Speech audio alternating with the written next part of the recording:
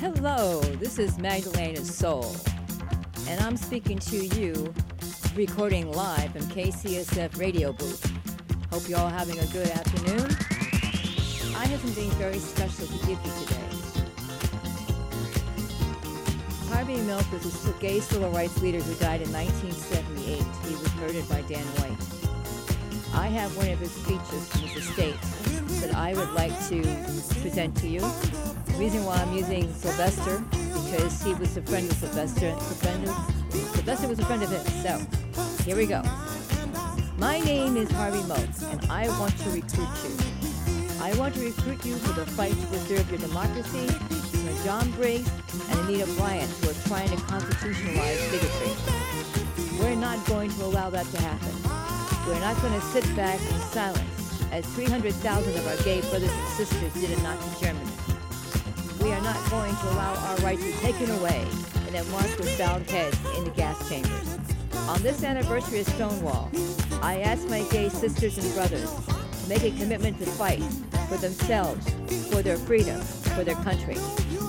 Here in San Francisco, we recently held an election for judgmentship. An anti-gay smear campaign was raised against a presiding judge because she was supported by lesbian gay men here.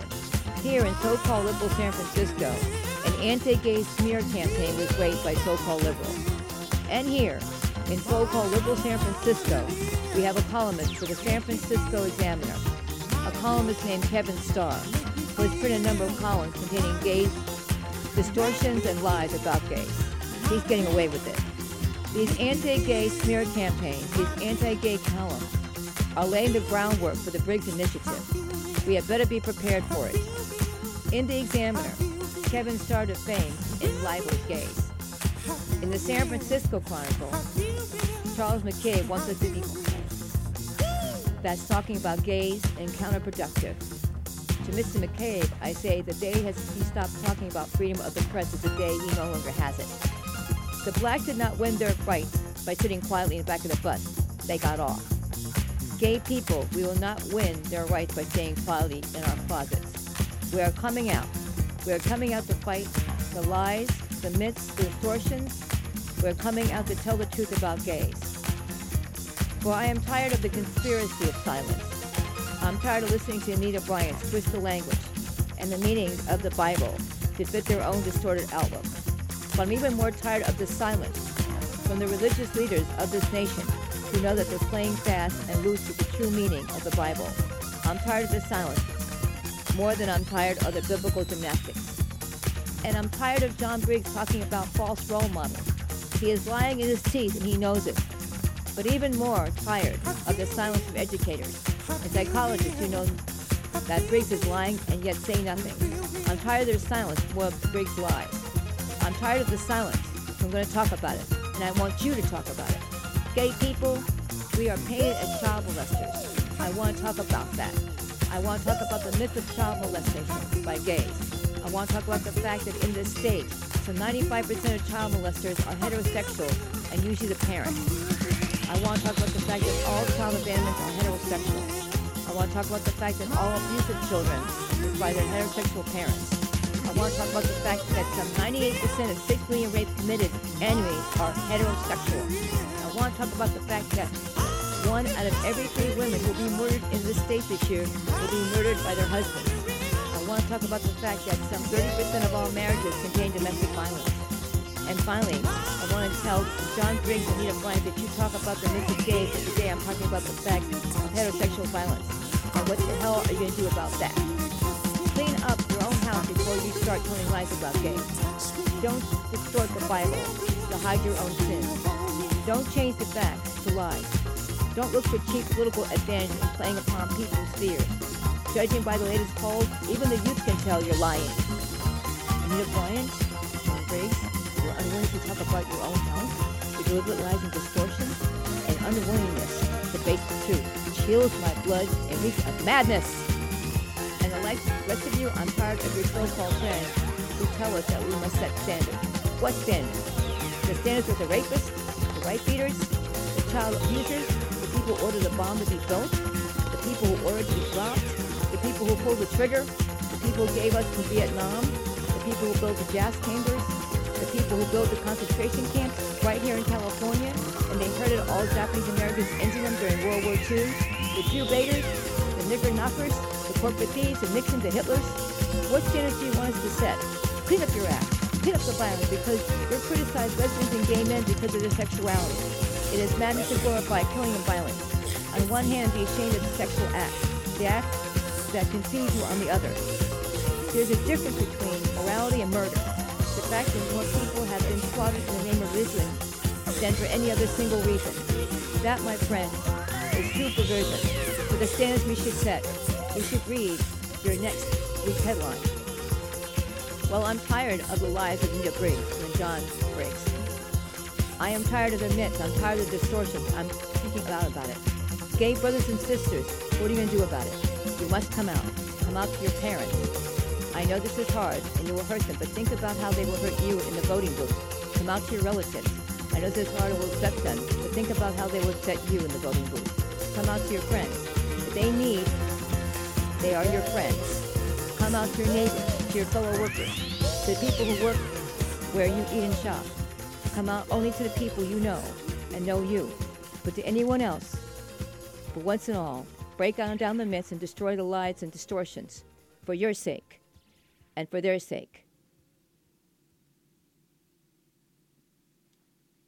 For the sake of the youngsters. For the sake of the youngsters. They're important too, who are being scared by the votes from Dade to Eugene. If Briggs will win, he will not stop. They never do. Like all mad people, they are forced to prove it. They were right. There will be no safe closet for any gay person, so break out of yours today. Tear the damn thing down once and for all. And finally, most of all, I'm tired of the silence from the White House. Jimmy Carter, you talk about human rights a lot. In fact, you want to be the world's leader for human rights. Well, damn it, lead.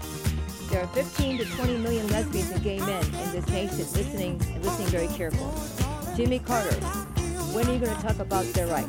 You talk a lot about the Bible, but when are you going to talk about the most important part, love thy neighbor? After all, she may be gay.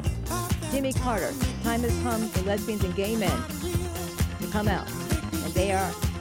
Now the time has come for you to speak out. When are you? Until you speak out against hatred, bigotry, madness, you are just Jimmy Carter. When you do, then, and only then, will some 20 million lesbians and gay men be able to say, Jimmy Carter's our president too. Jimmy Carter, you have the choice. How many more years? How much more damage? How much more violence? How much more lies? History says, like all groups seeking their rights, sooner or later, we will win. The question is, when? Jimmy Carter, you have to make a choice. It is in your hands. Either years of violence, or you can help turn the pages of history that much faster. It's up to you. It is really up to you.